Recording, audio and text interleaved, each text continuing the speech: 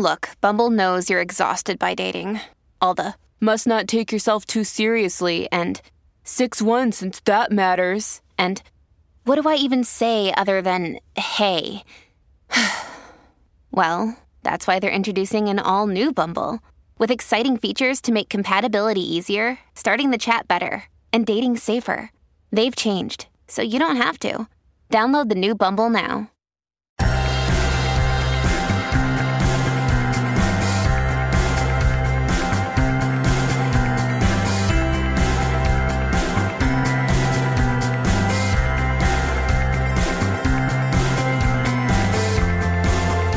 Hello and welcome back to another episode of Beyond the To-Do List. I'm your host, Eric Fisher, and this is the show where I talk to the people behind the productivity. This week, I'm excited to share with you a conversation I had with Ximena Vengoechea. She is the author of the new book, Listen Like You Mean It, Reclaiming the Lost Art of True Connection. And in this conversation, we'll talk about why listening is so important, how listening ties into productivity, some of the biggest listening mistakes that we make when it comes to communication, different types of listening modes, and the 3 components that we need to bring to every conversation. Having better conversations and listening, especially as a skill, is huge when it comes to productivity. I think we can all agree. This is a great conversation with Ximena Vengoechea. So I'll just get out of the way and say, enjoy this conversation.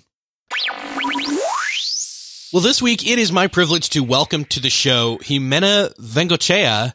Welcome to the show. Thank you so much for having me. I got to say, somebody would think, oh, a book about listening. Why do we need that? But I think it's pretty obvious once going through it how amazing we are off track, I guess, in terms of what we think of listening and what actual listening is. I'm so curious. You come from kind of a researcher world and even some of the tech space world I've seen. I'm curious what hit you off to this topic in particular, and then the wealth of information surrounding listening and the importance of it, and then how to do it better. Yeah, so my training is as a user researcher, and that's a role that's common in technology companies, but isn't necessarily well known outside of the tech industry. But basically, what you do as a user researcher is you interview people, you run workshops, you try and understand people in order to help your company build a better product. And so that's what I've done at companies like Pinterest, Twitter, and LinkedIn. And as I was becoming a researcher early on, you learn some of the core skills, one of them being listening, because if you're not able to really hear what someone is saying in conversation, you're going to walk away with either bad data, you might misunderstand them, or incomplete data. And both of those in that scenario of trying to learn something in order to build a better product are pretty bad outcomes. So as I was building up this skill set, I also just started to realize that these skills could just as easily be applied outside of a lab setting. And maybe 7 or 8 years ago, I actually wrote an article about listening. And that was kind of my first foray into thinking, okay, how do these skills translate outside of the UX lab? And people seemed to like it. And then I went back to work. I kind of just kept doing what I was doing. And it wasn't until a few years ago where I really, sat down and revisited the topic. And I just realized that we're living in this moment right now where so many of us feel disconnected from each other for a variety of reasons. I think some of that's cultural, some of it's political, some of it has to do with technology, some of it has to do with the pandemic. But I think it's a pretty pervasive feeling. And it struck me that listening could be a bridge to that feeling of connection that so many of us are craving. So I thought, okay, now's the time, to really translate these ideas, because I think there's just a huge potential to help people feel just a little bit less lonely in their day-to-day worlds through listening. Yeah. I couldn't help but think of all the fun times that I had in college when I was a communications major studying communication theory. And this just brought back some of those memorable moments of college where those theories and talking about them and discussing them,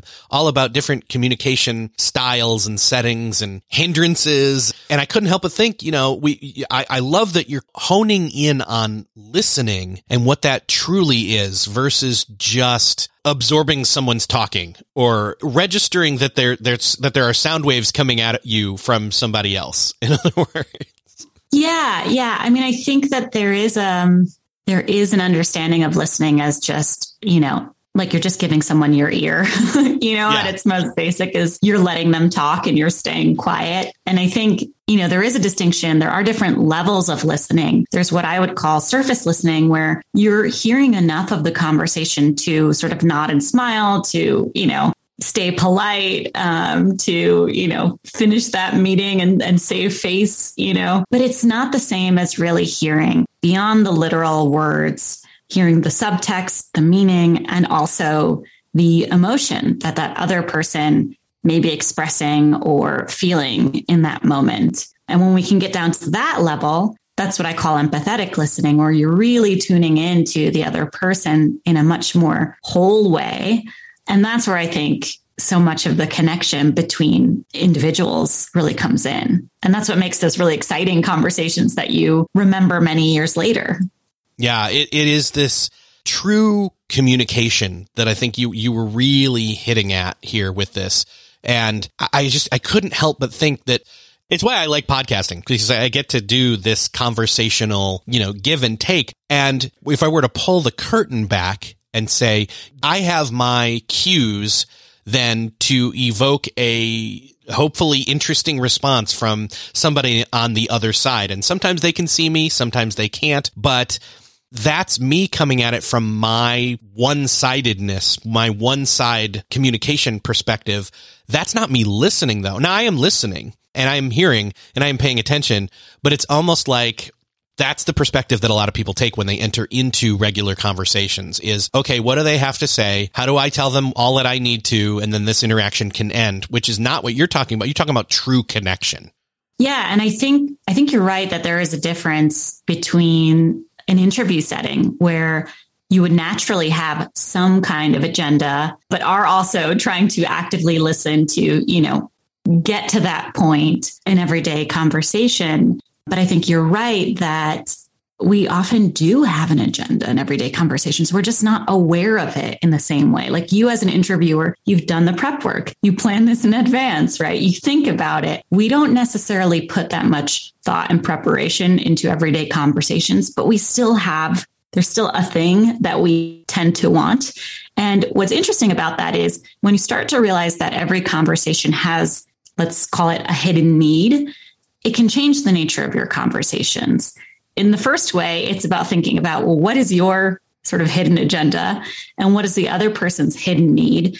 Do these match? Do these align? Might my agenda be getting in the way? And one of the things I talk about in the book is a very natural response that we all have in conversation, which is a default listening mode. So this is your natural way of showing up in conversation. This is the filter that you tend to hear things through. And it can be really useful, or it can be a real hindrance in conversation, depending on that hidden need. And so an example of that would be if I am someone who has a validating default listening mode, that means that I'm the type of person who hears everything as, from the position of a cheerleader. So if a friend is sharing some struggles that they're having, let's say with a coworker, I'm the person who is going to say, yeah, but you're right and they're wrong. Like, you've got this, and sometimes that's really lovely. And sometimes that's really helpful and reaffirming. But sometimes the other person might know that actually they are in the wrong and they don't need necessarily affirmation. They're looking for something else. And so that's an example where someone's need and your mode start to come against each other, and they don't necessarily produce the most connected conversation. And there are many modes that we can bring into conversation. And it's really just about adapting them in the moment and uncovering that hidden need without sticking to our own agenda. The hidden need might even be hidden to the person that has the need. How often are we, how good are we at even, this is a whole other deep tangent we could go on, and I don't know that we need to right this second, but how often are we listening even to ourselves before we enter into conversations, knowing truly what, a lot of the time we think of listening as something I do on my end, and it may be, to my benefit, but it's also, and maybe more so, to the benefit of the other person to be heard, as well as acknowledge that they've communicated what they need to communicate. But it's also listening to yourself. I've found that sometimes some of the worst conversations I've been in have been my fault, not because I wasn't listening, but because I went into it with wrong assumptions and with unawareness of my own thoughts and feelings, and haven't prepared for that conversation. Yeah. And I think sometimes even when we think we have prepared, we still may not know what our need is, or we may know and be afraid to share it. I think it's very rare to have someone in conversation say, what I really need right now is to be supported. Right? And a lot of times we are looking for support, but it's hard to say that. It's hard to admit that. That's not really part of our vocabulary in a way that, other things are like, I want you to do this, or I am delegating this task might be. When we talk more about our own feelings, many of us tend to shy away from that. And that's where, from a listener's perspective, it can be frustrating, where you're sort of trying to figure out what this other person needs. And it would be so much easier if they just told you, but it's just not human nature for us to do that. And so as the listener, you're sort of helping pull that out, but you're also doing that in partnership with the other person. You're not necessarily projecting your interpretation on them, nor is the point to push them so far that, you get them to admit that, but they're crying by the time they admit that, for example. So it is a partnership, as opposed to, one side being completely responsible for either receiving and understanding and interpreting everything, or, declaring explicitly that need. They have to work in tandem, I think. We've had a lot of conversations recently in terms of meditation and distraction, just in general, distractions of, focusing in on work, meditation with, training your brain, and, having a thought and then letting it go, and then having a thought and then letting it go, and then using that to your advantage. And I couldn't help but think that some of the listening skills that you're talking about in this book are basically staying present in the conversation, and not just, again, waiting for your chance to speak, or waiting for the person to finish speaking. And I wonder if you can speak to either of those things, meditation practices and help with that, or distractions, in terms of, we were distracted before social media and tech, but they definitely became an enabler. Yeah. And, it's very hard to listen if you are distracted. Those two things don't go together. If your mind is elsewhere, you cannot hear what the person in front of you is saying. And so there are mindfulness techniques to help you stay present. I think part of that is, when a thought comes up in conversation, as it often does, if someone's speaking to you and you're trying to listen, and maybe it sparks an idea where, that's really cool. I want to follow up on this later, or I want to think more about this, or, that's interesting. I want to ask this question. Or, I'm having a strong reaction to what's being said, or just, your thoughts are going elsewhere, as they are wont to do, and you're thinking about your grocery list, or how it's getting late, or, how your body's tired because you've been sitting in a chair and, looking at Zoom all day, whatever it may be. I think one thing you can do is just acknowledge that, listen to that thought, and say, okay, that's my body trying to give me a message, or that's my anxiety speaking, or, those are my thoughts and they're starting to run the show, and just sort of labeling it for yourself and returning back to the present. It's the same kind of thing that you would do if you were meditating, which is you're trying to be still and you're trying to be present, but those thoughts still enter, and you just acknowledge them. You kind of say hi and you let them go on their way. Without beating yourself up too much about it, because then you're going down a whole different path and still not, staying present. So just acknowledging them and coming back to the present can be one thing that, when you're in a conversation, can be very helpful. Is there any merit to, if you recognize that you're distracted and you, one, acknowledge it and continue to bring your attention back to the conversation. Is there any benefit to reaching out to the other person and saying, and admitting, hey, I am distracted. I am so sorry. And seeing what the options are and just reconfirming, I really want to talk with you. I am trying to listen. I'm having a hard time because of such and such, and maybe not make excuses, but just having that vulnerability with the other person add any kind of benefit, or is it just, okay, let's try this again after maybe the conversation ends and you double check, okay, did I get everything out of that conversation I was supposed to? Did they say it? Let me reconfirm they said what they said. But yeah, is there any benefit to being vulnerable like that?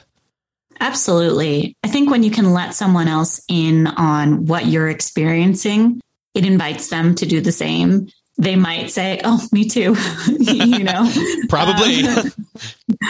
Right. But they may also just appreciate knowing that you want to be there and that you know that something is getting in the way. The one thing I would say is you probably don't want to make a habit of being that person who is always distracted in conversation. So it loses its effectiveness if every time you sit down with, let's say that individual, you at some point say, I'm sorry, I'm really distracted, right? Then it's just, they might no longer take that as, oh, there's trust here and you're telling me how you're experiencing this moment and you want to listen. They might just start to take that as lip service of like, okay, well, this person isn't invested enough because every time we sit down, they mention they're distracted. So I would say, gauge the relationship and also the frequency in which it makes sense to share this kind of information. But certainly it can create more openness and just reiterate that you really are there for them and you're human and we all are. And so sometimes things get in the way.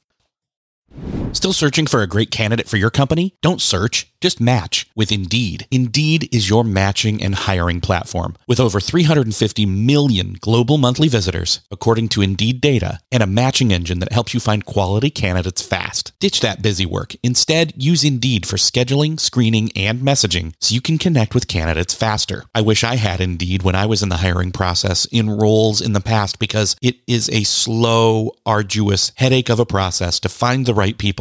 Or, at least it used to be, join more than 3.5 million businesses worldwide that use Indeed to find and hire great talent fast. In fact, in the minute I've been talking to you, 23 hires were made on Indeed, according to Indeed data worldwide. And listeners of this show will get a $75 sponsored job credit to get your jobs more visibility at Indeed.com/to-do list. Just go to Indeed.com/to-do list right now and support our show by saying you heard about Indeed on this podcast. Indeed.com/to-do list. Terms and conditions apply. Need to hire? You need Indeed. When you need mealtime inspiration, it's worth shopping Kroger, where you'll find over 30,000 mouth-watering choices that excite your inner foodie. And no matter what tasty choice you make, you'll enjoy our everyday low prices, plus extra ways to save, like digital coupons worth over $600 each week. You can also save up to $1 off per gallon at the pump with fuel points. More savings and more inspiring flavors make shopping Kroger worth it every time. Kroger, fresh for everyone. Fuel restrictions apply. This episode is brought to you by Shopify. Whether you're selling a little or a lot, Shopify helps you do your thing, however you cha-ching. From the launch your online shop stage, all the way to the we just hit 1 million orders stage. No matter what stage you're in, Shopify's there to help you grow. Sign up for a $1 per month trial period at shopify.com/special offer, all lowercase. That's shopify.com/special offer. The only other thing I would say is you can also think about this up front. So you can, reflect on what are the things that enable you to stay present? What are the things that prevent you from staying present? And can you design an experience for yourself and the other person that will allow you to do that? So, for example, knowing whether you're a morning person or a night owl, knowing whether you can handle 3 deep conversations in a day or 1, knowing whether you're fine to skip breakfast because you've been skipping it your whole life and it really doesn't affect you, or you can't take that meeting without having something in your stomach because you will be so distracted by how hungry you are that you can't hear anything, right? So there are things that we can do with some reflection about how we show up in conversation and what enables us to be present, and then design the conversation in support of those things. Yeah, it sounds like there's a lot of timetable. And again, going back to self-awareness, there's a lot of self-awareness on our part that we can do in terms of priming ourselves to be better when we're in listening mode. Some of this stuff is stuff we've talked about on the show before. Hey, you don't want to have that meeting at 3:00 in the afternoon because that's a time where you're going to be more tired. That's more admin time. Try to make sure your calendar's blocked out then so people can't choose to have a conversation with you at that point. There are still going to be exceptions to the rule where you will have to move things and change things. I wonder then, what's an emergency kind of a situation there? Say we know we're going to have a tough conversation and we don't really have control over the where and the when. How can we prepare for that? I think if you don't have control necessarily over the where or the when, what I would say is there's probably something very small that you can do to better set yourself up for success. And I like to recommend taking 60 seconds for yourself, just a minute, before you log into that meeting or before you walk over to your next appointment, just 60 seconds of silence, of clearing your head, of regrouping can be very helpful to sort of reset before you go into those conversations. Yeah. Being able to, collect yourself, in other words, beforehand. Exactly. Yeah. That's good. I mean, here's the thing. We've talked around it for a little bit here, but what are some of these best ways? Maybe it's not an emergency. How can we get started with listening better? I think this feels like it might be either beneath some people, like, oh, it's just listening. To others, it's like, oh no, this is daunting. I've got to change the way I do everything. I want to, maybe meet in the middle and say, is there some easy initial steps that we can see? Oh, wow, that really works. Quick wins when it comes to listening better. Yeah. So the first thing I would say is thinking about what are the qualities that you bring into conversation and are they conducive to listening? So we talked a little bit about default listening modes and certainly reflecting on what your default is part of that. But the other thing to think about are these 3 qualities that I call a listening mindset.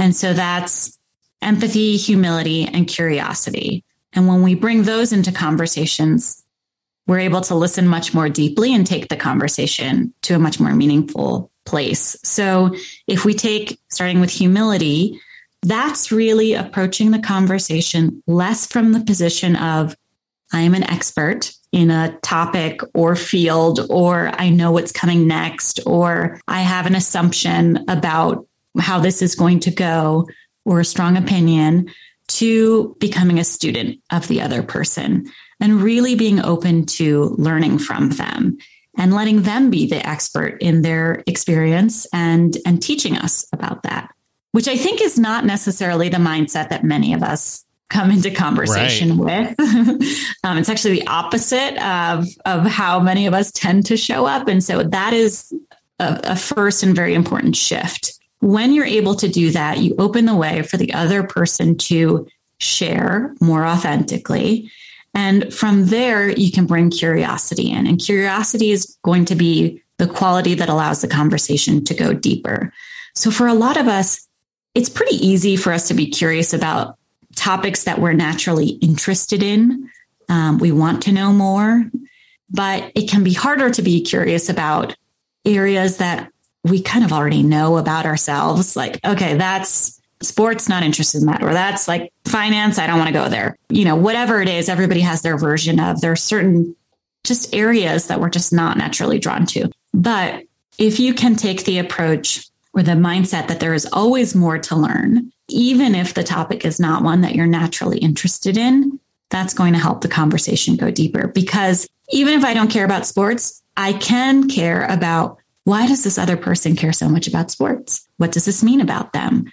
How did this impact the choices they've made? Why do they want to share this story with me? What is motivating this, right? Those are all things that I can get curious about and use that to stay engaged in the conversation.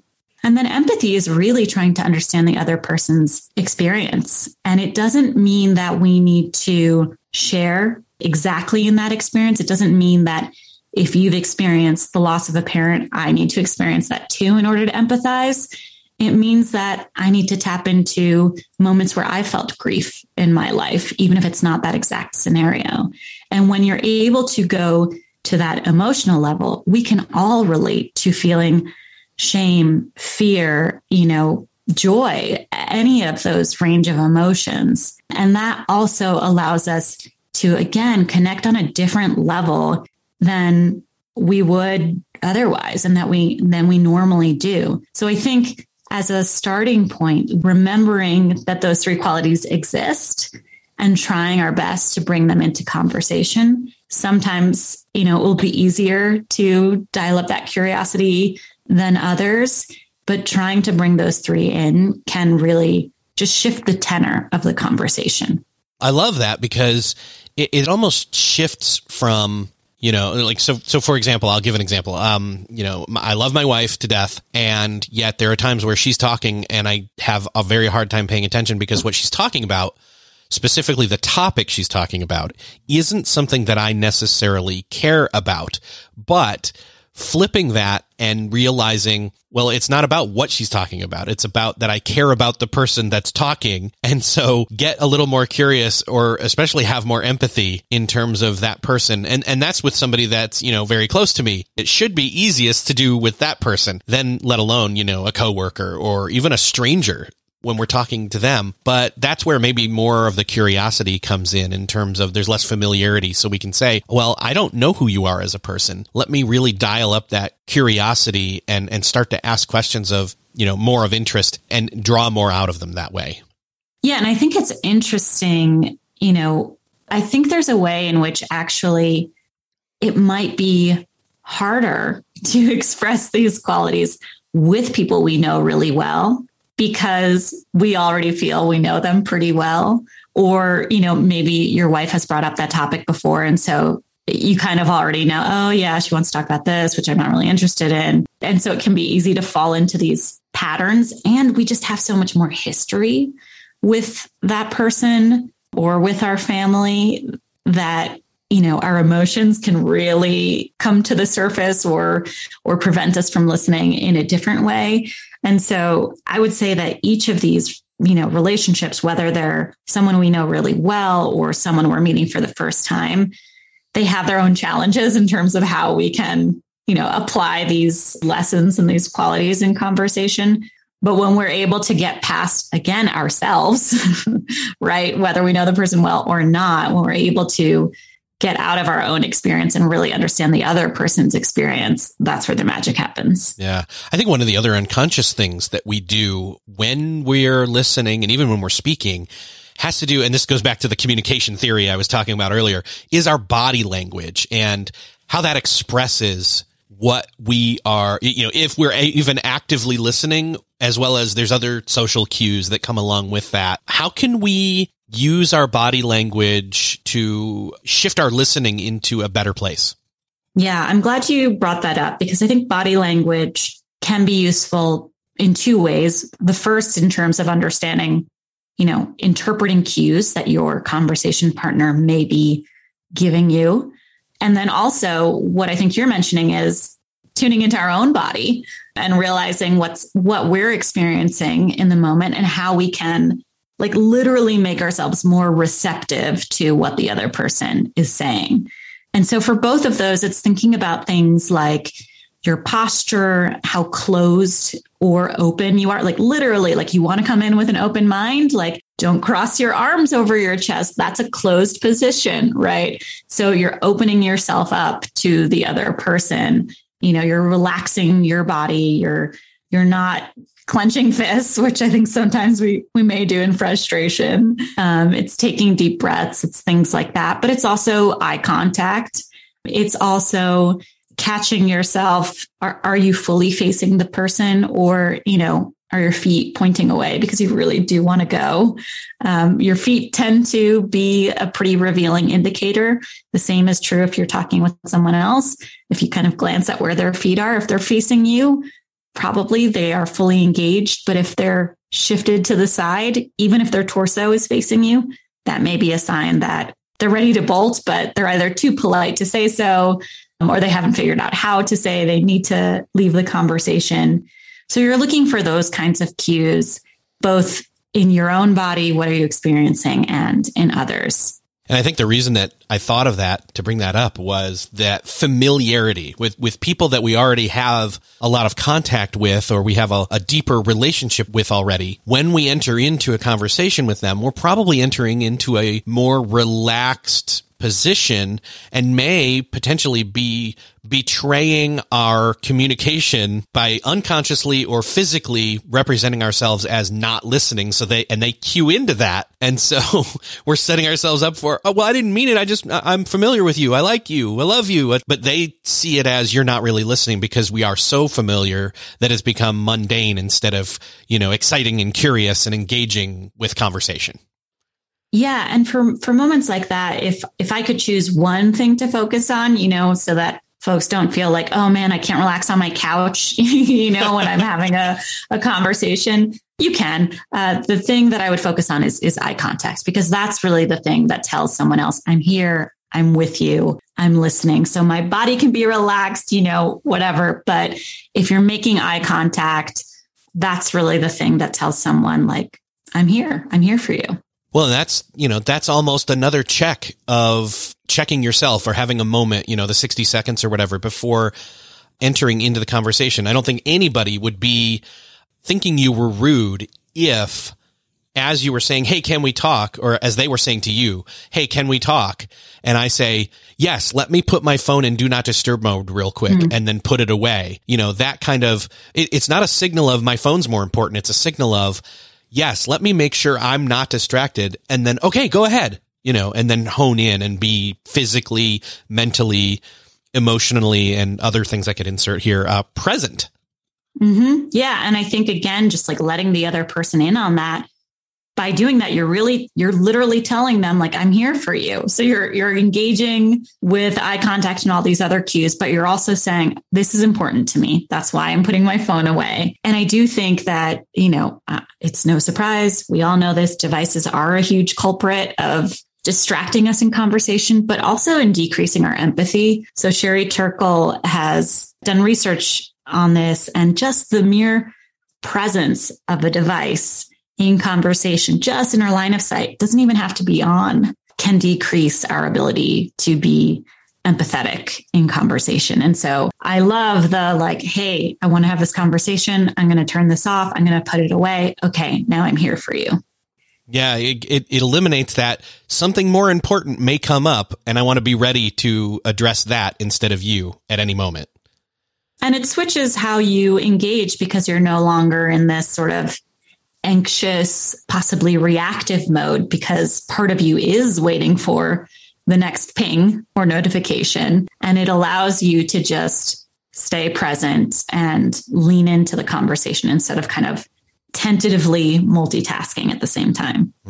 What about when we know we are going to be having, or even if we don't, if it's a surprise, but we're going to have those uncomfortable conversations. It's not something we're going into looking forward to it. And we've got bundled into it either emotions on either side or both, and even disagreements that we're already aware of, and it's uncomfortable but necessary. How can we go in and make sure we maintain proper listening techniques in those situations? So this is tough, but I think important. There are going to be those conversations that feel risky for that reason and may make us uncomfortable. I think the first thing, if this is something that okay, I have to broach this topic with so-and-so, I'm not excited about it. I think the first thing is allowing everybody to opt in. So you may have something that you want to discuss that feels like a thorny issue. You don't want to blindside the other person. So giving them a chance and saying, hey, I know this probably isn't going to be a fun conversation, but I think it's really important that we talk about X. Would you be up for that? Can we talk about this sometime soon or whenever, like schedule something, but just making sure that everybody's on the same page as a first step.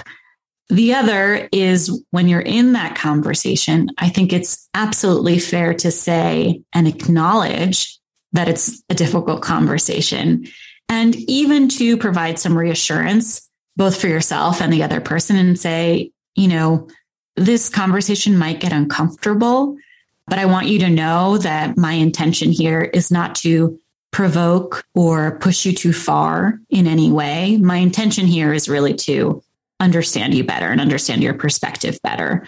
But again, you're naming it, right? Which is an exercise we talked about earlier, which is something that psychologists talk about as a way of handling emotions. You name what is happening, and the act of naming it can diffuse some of the tension and allow you to focus again. So I think that's another important piece.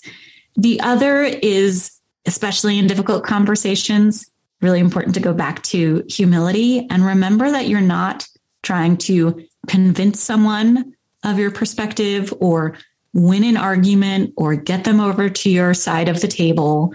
Because when we take that approach, we tend to push the other person away, but really to generate understanding and again, empathy for the other person. And then the very last thing I'll say is that if a boundary has been crossed for you or for the other person, it is perfectly reasonable to pause the conversation, to say, hey, I'm noticing that my emotions are really getting the best of me, or something you said really just didn't land well with me and I'm having trouble focusing, or I don't think I can keep, having a productive conversation based on how I'm feeling right now. Whatever version of that feels true, it's perfectly acceptable to say that and say, this conversation still means a lot to me, but I can't see it through in this way. Can we pause and come back to this tomorrow? Or I need to go take like a 5-minute walk and come back, whatever it is. A difficult conversation doesn't mean that each of you has to be pushed to your limits. So it's important to be aware of when you feel like you're getting close to that or when the other person is getting close to that, and respect those boundaries as well. Yeah. I think the other question I have is not just in difficult situations or conversations. What are some of those, biggest listening mistakes that people make in general? And we've addressed some of them. So one of the most common listening mistakes, I think, is that we think we're listening when we're really not. So we think we're there with the other person, but we're winding up a response. This is a very common thing where someone says something and then we know exactly what we want to say. And some of us make that really clear because we interrupt. So that thought just comes out of our mouth. We don't even wait. Some of us wait, and that waiting, we think we're listening, but we're really waiting and we're holding on to what we have to say. And so we're winding up instead of just winding down and hearing what the other person has to say. And the truth is that most times when we have something to say that is really important, it will probably come back to us, especially if there's an emotional resonance. We don't tend to forget those kinds of things. So we actually don't need to work that hard to hold on to that idea and quickly jump in, because it's likely that it will naturally come back. And so we can let go of it for a little bit and stay present and be there with that other person. But I would say that's probably one of the most common listening mistakes, is we think we're listening when we're really waiting and we're kind of perfecting our own response. Yeah, man. There's so much more in the book in terms of practical information, but I also want to say, for those people that really geek out over, I don't want to say theoretical, let's put it this way, deeply researched facts. Let's go that way, which doesn't have to go against practical. It aids in that. But for people that want to pick this up, the book is called Listen Like You Mean It. And then I love the subtitle, Reclaiming the Lost Art of True Connection. This really makes me feel like warm and tingly in my brain and my heart at the same time, if I can give that compliment. So yeah, I really love this book. I think this is going to be something that I end up sharing with a number of people moving forward. But I would love to point people to where they can maybe find out more about you, find out more about the book. So where's a great place for that? Yes. Well, thank you. Thank you for all the kind words. And I love the way that you described the book and all the warm fuzzies there.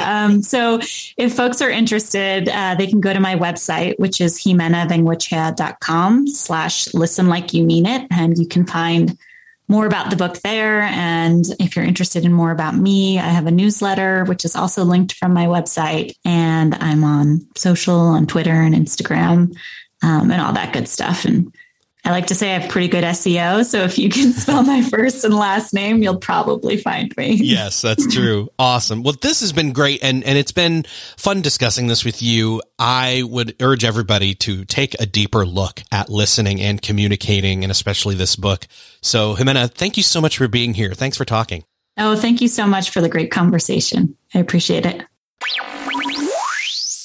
Well, that's another podcast crossed off your listening to-do list. I hope that you enjoyed this conversation with Ximena Vengoechea and found a new appreciation for listening, and even found maybe a way past some of the things that you were unaware of were hanging up your listening skills and your communication skills. If you found this conversation helpful and interesting, I highly recommend the book.